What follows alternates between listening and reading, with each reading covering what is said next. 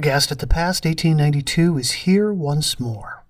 A brief synopsis of all things dark and gilded, with special attention to the last week or so of March.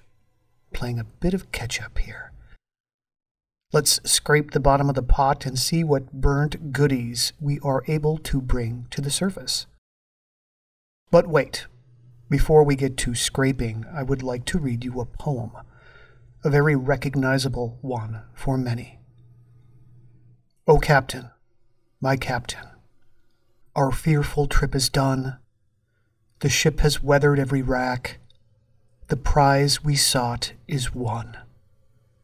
The port is near. The bells I hear. The people all exulting.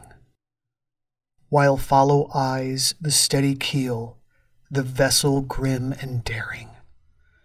But O heart, heart, heart, O the bleeding drops of red, where on the deck my captain lies, fallen, cold and dead. You might recognize this poem from Dead Poets Society. The poet is Walt Whitman, and he passed away on March 26th, 1892, at the age of 72, in Philadelphia.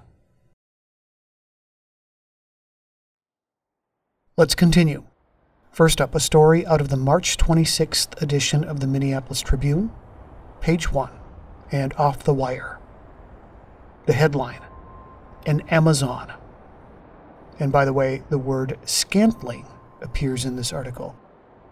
For those of you who aren't aware, a scantling is a piece of lumber. Chicago, March 25th. For nearly an hour today, Mrs. Mary Hagerty, mother of Doe Hagerty, who was shot and killed by bad Jimmy Connerton in Lansing and McGarrigle's saloon about 18 months ago, held Deputy Sheriff Fred Liebrand and 6 stalwart assistants at bay.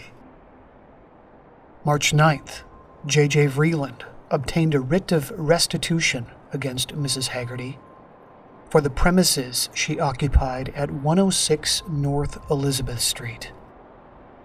The following day, Deputy Liebrand visited her and asked her to give peaceable possession of the property. She refused. Today, a deputy and 6 assistants started for the house. When they arrived there, Mrs. Hagerty was sitting at a window, and the front door was locked. Mrs. Hagerty refused to open it, so the deputy and his assistants went to the back door, which was not only locked, but barricaded, with half the furniture in the house. Procuring a scantling, the 7 men and the scantling transformed themselves into a battering ram, and after several onslaughts, the door yielded. The besiegers then put the biggest man of the party, a burly German, at their head and started to enter. Mrs. Hagerty, armed with a hatchet, met them at the head of a flight of stairs. When the German appeared, she lifted the weapon and brought it down with all the force that she could command upon the man's head.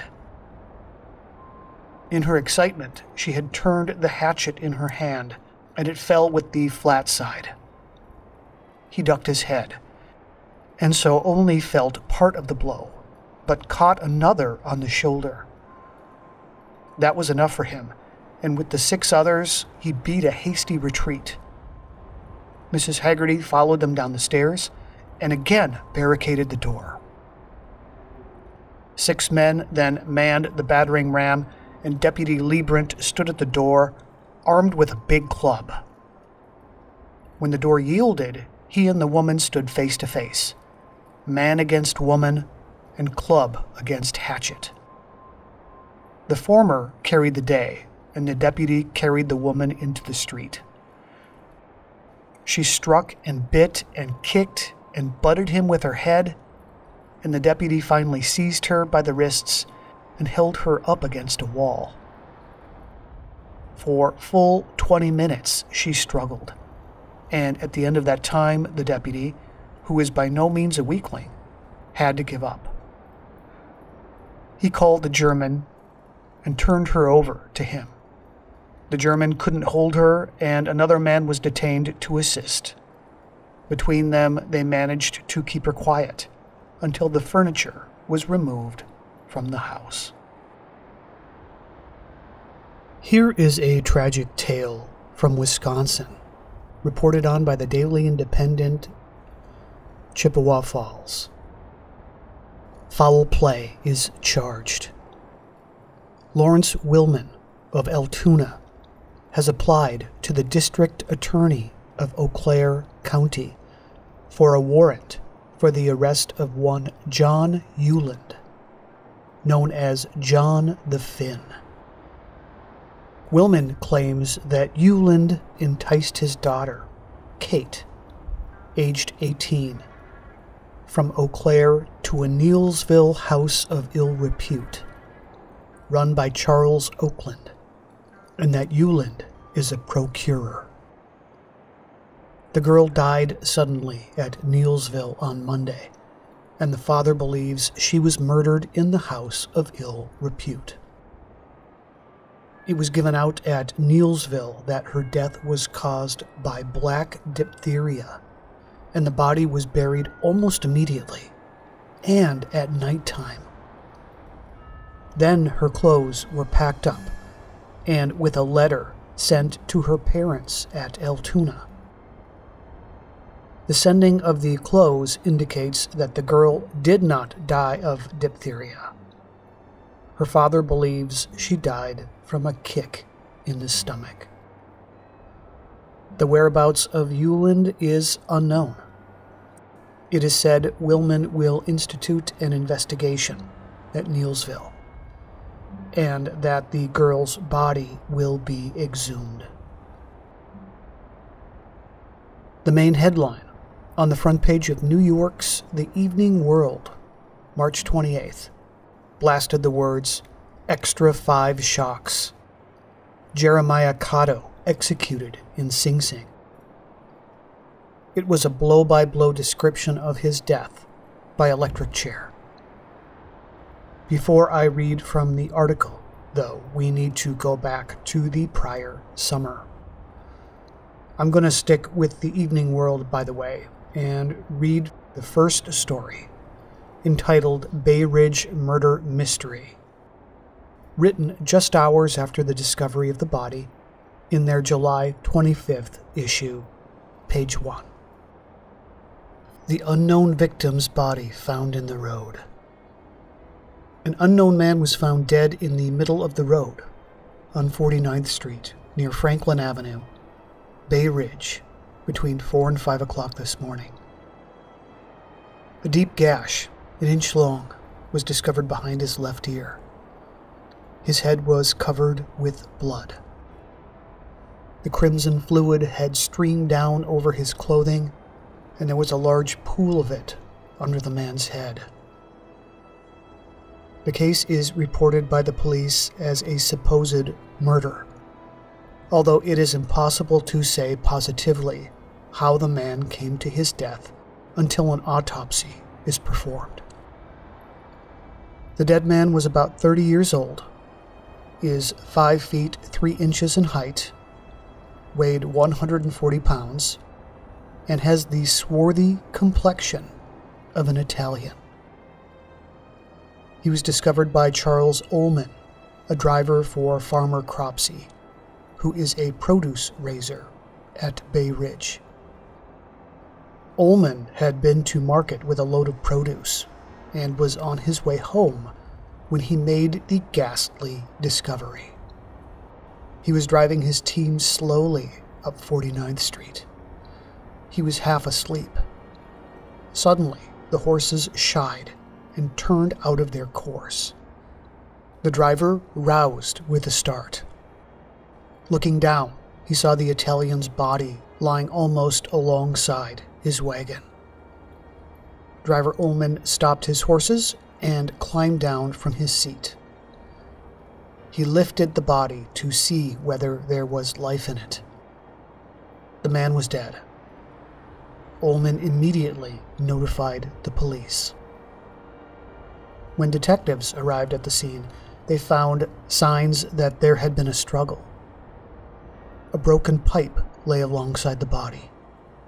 2 bags of vegetables, one containing potatoes and cabbage, the other tomatoes and red peppers, had been opened and their contents strewn around the road. There were also many footprints near the spot. Whether the man had been shot or clubbed to death, the officers could not say. Coroner Rooney, after examining the body, said he thought the man had been dead about 5 hours. The victim has not yet been identified. His clothing was searched, but nothing was found that would furnish a clue as to who he was. At noon, the body was taken to the Brooklyn morgue. So, just a couple of days later, police had a suspect in hand, Jeremiah Cotto, as well as a confession, but not from Cotto. The details of his capture were relayed to readers in the July 27th issue of the Evening World, 1891, along with the name of the victim, an Italian immigrant named Louis Frank Losa. Retributive justice is certain to overtake the murderer of Louis Frank Losa. The Brooklyn police feel certain that they have the assassin in the toils. Early last Saturday morning, the dead body of an Italian, cut and gashed in a most shocking manner, was found lying in a lonely and deserted spot in the roadway of 49th Street and 2nd Avenue near the Brooklyn city limits. As told in Saturday's Evening World, this ghastly discovery was made by Charles Ullman, a driver employed by Farmer Cropsey, as he was coming back from the market about 3 o'clock in the morning. There were evidences that a terrible struggle had taken place at the spot, and that the victim had fought desperately for his life. That a foul murder had been committed was clear. Ullman at once reported what he had discovered to the police of the 18th Brooklyn precinct, and at daybreak the body was removed to the morgue near the Raymond Street jail.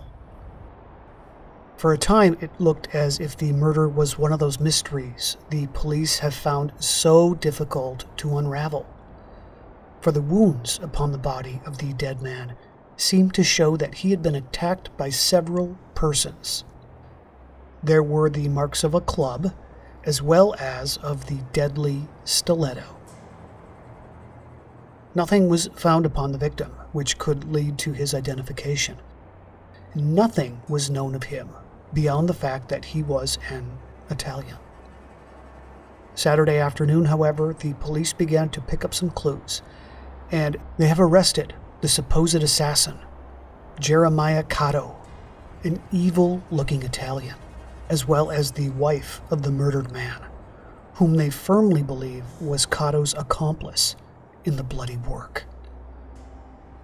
The motive for the crime, it is believed, was jealousy, and grew out of the criminal relations which Cotto has for a long time past sustained with the murdered man's wife. The first light was thrown on the mystery when Cotto and Mrs. Frank Losa called at the 18th Precinct Station Saturday afternoon and made inquiries for Louis Frank Losa, whom the woman said was her husband. He had disappeared the night before, she said, and she feared that some disaster had overtaken him. Sergeant Handy sent the couple over to the morgue with Detectives Burns and Ryan, and there the woman identified the bloody corpse as that of her husband. She showed the utmost indifference and looked at the body as though it were a common clod. Cotto at first denied that he knew Frank Losa at all, but he afterwards admitted that he had lived with him and his wife at 153 25th Street for the past 6 months. Frank Losa occupied 2 basement rooms in a miserable tenement house, occupied entirely by Italians, and had 3 children, a girl of 7, a boy of 4 years, and a baby 6 months old. Cotto had boarded with him. The actions of the pair aroused the suspicions of the police, and under the instructions of Sergeant Hardy, Detectives Burns and Ryan proceeded to investigate the case. They let the man and woman go for a time, but kept a watch upon them. Inquiries in the neighborhood where they lived developed the fact that Cotto's relations with Mrs. Frank Losa were the common talk of the neighborhood, and the 2 men had often quarreled violently about her.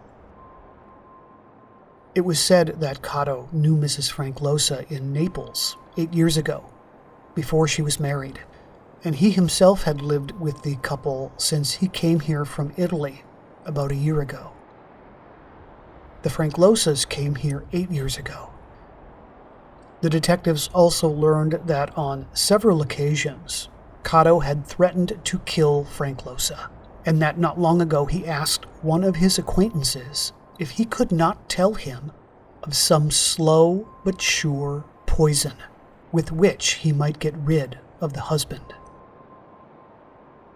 The woman was apparently infatuated with Cotto and did not care in the least for her husband's feelings. Why he permitted his rival to remain so long in the house was a mystery which his friends could not explain. Both men made a living by picking rags and occasionally working as laborers when they could get a job. Frank Losa had saved considerable money, it was said. Saturday evening, it was learned that Cotto had packed up all the things in the Frank Losa house and was preparing to move away. He had sold several articles of furniture and had taken a trunk full of things to the rooms of a relative in the neighborhood. He had left 2 other trunks in the house, and the same day had sold several bundles of rags to some Italian junk dealers named James and Tony Paco, who had a shop at 52nd Street and 2nd Avenue in Brooklyn. Cotto also tried to get the Pacos to move the rest of the things over to New York at midnight, but they refused to do this. Neither Cotto nor Mrs. Frank Losa returned to the house that evening, but the detectives had learned enough to justify them in making some arrests. They watched the house all night and learned early Sunday morning that Mrs. Frank Losa had taken the 3 children over to New York. Cotto, however, was still in the neighborhood, making arrangements to take away the rest of the goods that remained in Frank Losa's rooms. He made his appearance about 9 o'clock and was arrested as he was going into the house. He disclaimed all knowledge of the murder and protested his innocence. The detectives searched him, however, and found in his possession several knives and a long rat-tail file, which was sharpened to a needle point. They took him to the station and locked him up, and then went to look for Mrs. Frank Losa. After much search, they found her in an Italian tenement house at 50 Crosby Street in this city, in the rooms of one of her countrymen, who was said to be her godfather. The detectives told her she must go over to Brooklyn, but she at first refused. To avoid a scene, the detectives told her they had captured a colored man who had murdered her husband, and she then consented to go with them, taking with her her youngest child and leaving the other 2 in New York. It was not until evening that she reached the 18th Precinct Station, where Inspector McKellar, Acting Captain Hardy, and other police officials were waiting for her arrival. At first, she refused to say anything at all, either in regard to the crime or her relations with Cotto. Neither she nor Cotto can speak English, and the examination had to be conducted through an interpreter. The police authorities kept at her all the evening, however, and at 2 o'clock this morning, she gave in and told her story. She admitted that she and Cotto had been intimate, and said that she had known him in Italy. After living with her husband for 7 years in this country, she had written to him to come to America, telling him that he could make a barrel of money here. He had lived with them ever since his arrival here, and though her husband had become very jealous of him, she had compelled him to allow Cotto to remain in the house. Cotto, she said, was a married man and had a wife and 2 children living in Naples. Recently, her husband and Cotto had had several violent quarrels, and Cotto had repeatedly threatened to kill Frank Losa. Friday night, Frank Losa went out, just before midnight, to forage in the fields of the neighboring farmers for vegetables. When work was scarce, he used to steal vegetables at night and sell them to his neighbors. Cotto was in the room when he went out, but he shortly afterward put on his hat and followed Frank Losa. Mrs. Frank Losa did not see Cotto again until nearly 4 o'clock Saturday morning, when he entered her room covered with dust and dirt. There was blood all over his trousers and on his shirt. The woman said she asked him where her husband was, and he had evaded the question. He seemed to be in a very bad humor. Finally, when she insisted upon knowing where Frank Losa was, Cotto replied, "Oh, he's outside. He'll be home in a little while." Cotto then took off his bloody clothes and his heavy shoes, which were also splashed with blood, and washed them. Then he tore the clothing up into shreds and stuffed it into one of the bags, which contained a lot of rags. Shortly after daylight, she says, he took the bundles of rags, tied them up together, and said he was going off to sell them. When he returned, he packed up the rest of the clothing in the house, and then they went to the police station together. The police are astounded at the nerve which the man showed. After his arrest, they showed him the pieces of the broken clay pipe, which were found on the road beside the murdered body of Frank Losa, and he promptly identified them as his. They also examined his shoes, which the woman said he had washed, and found that they were still wet. No traces of the blood, however, could be distinguished. In the trunk belonging to Cotto, a lot of horse blankets and clothing, which the police believed to be stolen property, were found. 2 knives were also found in his trunk and will be examined by experts. Detectives Boyle and Quinn traced the rags Cotto sold to the Paco brothers on Saturday morning. They found them this morning in Flynn's junk shop in Congress Street, Paco having resold them the same day. In one of the bundles, they found a pair of trousers, a coat, vest, and drawers, which corresponded to the description of the clothing given by Mrs. Frank Losa. The police decline to say at present whether there is any indication of blood upon the clothing. They arrested James and Tony Paco, the junk dealers, last night, but the 2 were afterwards discharged and will be used as witnesses against Cotto. They confirm the story that Cotto wanted to hire them to remove his things from the Frank Losa house in 25th Street to New York on Saturday night. The police believe that the woman and her paramour had made all arrangements to flee together as soon as Frank Losa had been put out of the way. They were both arraigned in the Butler Street Police Court this morning and were committed to the Raymond Street Jail to await the action of the grand jury. The woman is not apparently more than 30 years old. She has a very dark, swarthy skin and rather delicate features. When she was brought into the court, she wore a black dress and a black cloth tied over her head. She carried her baby in her arms.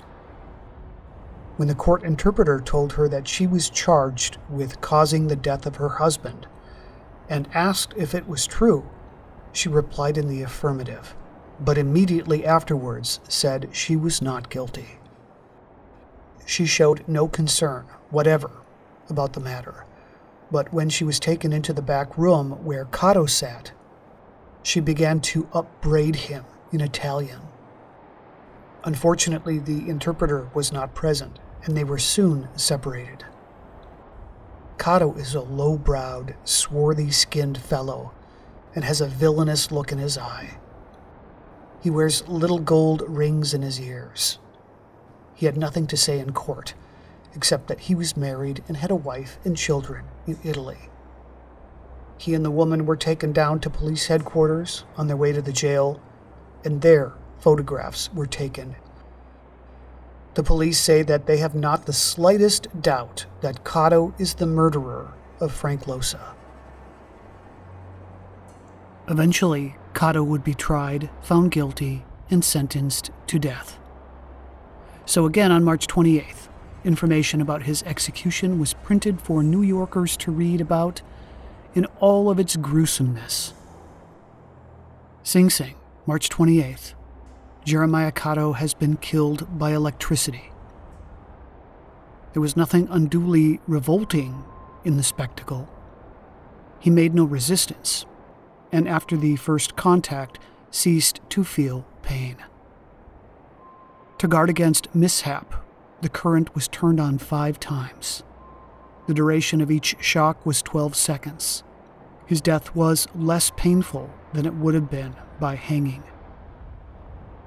The witnesses, 26 in number, filed into the death chamber at 10:35 and seated themselves on stools which were ranged in an arc in front of the death chair. State Electrician Davis and an assistant carefully examined the electrodes, and then a battery of 20 electric lamps was rested on the arms of the chair. "We will now test the current," Warden Brown said. An assistant turned on the current and 20 lights glowed. Said the warden, "I must ask you to keep your seats. Under no circumstances make a noise or ask any questions. No one can go out until the execution is over. This is imperative." At 10:42, all was ready, and Warden Brown left the death chamber for Cotto's cell. Silence followed for a moment. Then, from the corridor beyond, came the sound of voices in prayer. The sound drew nearer until in through the door to the left of the death chair came the victim, supported by the 2 Italian priests, Fathers Milo and De Sanctis. His head was shaven, and his yellowish face glistened. He seemed to have nerved himself for the ordeal. He was gently pushed into the death chair, the priests chanting prayers the while. Cotto repeated the words of Father Milo, who was nearest him. He looked like one who had fixed his mind on some one thing and took no note of what was happening about him. Father De Sanctis kneeled on the floor to the right of the chair. "Ora pro nobis, ora pro nobis," he said loudly, over and over again. "Ora pro," Cotto was saying after him, when the leather mask that holds the head to the back of the chair was pulled over his face. Keeper Jackson pulled up the right trousers leg and applied the electrode to his calf. The other attendants fastened on the headpiece. "Ora pro nobis," repeated the priest. The man at the crank turned on the current. It was 20 seconds after 10:45. The shock threw Cato's body upwards. There was a creaking of the straps and buckles in their fastenings. Then the body settled back in the chair with a dull noise. The movement threw the leather mask down on the chin, leaving exposed the eyes and nose. The face, once of yellowish hue, had become purple. The eyes were closed, but the extreme edges of the lids curled apart like one blinking at a fierce light. The calf of the right leg above the place of contact began also to discolor. The current was kept on 12 seconds, although it seemed longer. When it was turned off, the body sank against the holding straps, wholly collapsed. An interval of 3 seconds, and another shock was given. This also of 12 seconds duration. There was the same throwing of the body upward and temporary rigidity. The purple of the face grew darker, and the hands turned bluish, as when one wraps a cord too tightly about his wrist. 12 seconds more, and the current was again turned off, this time for 18 seconds. The doctors listened for heartbeats. When the third shock was given, steam arose from the victim's forehead. It was the action of the hot current on the water in the electrode sponges. The eyes were now like two dark lines, and a longitudinal crease that looked like a cut appeared over the bridge of the nose, almost connecting the black streaks made by the eyelashes. The physicians once more listened for heartbeats, Dr. Irvine first, and then Dr. Abbott. "He is dead," said the former. But to make assurance sure, 2 more shocks were given. After the first contact, Cato gave no sign of life, and he suffered only for an instant. And thus ends this episode of Aghast at the Past. More to come soon.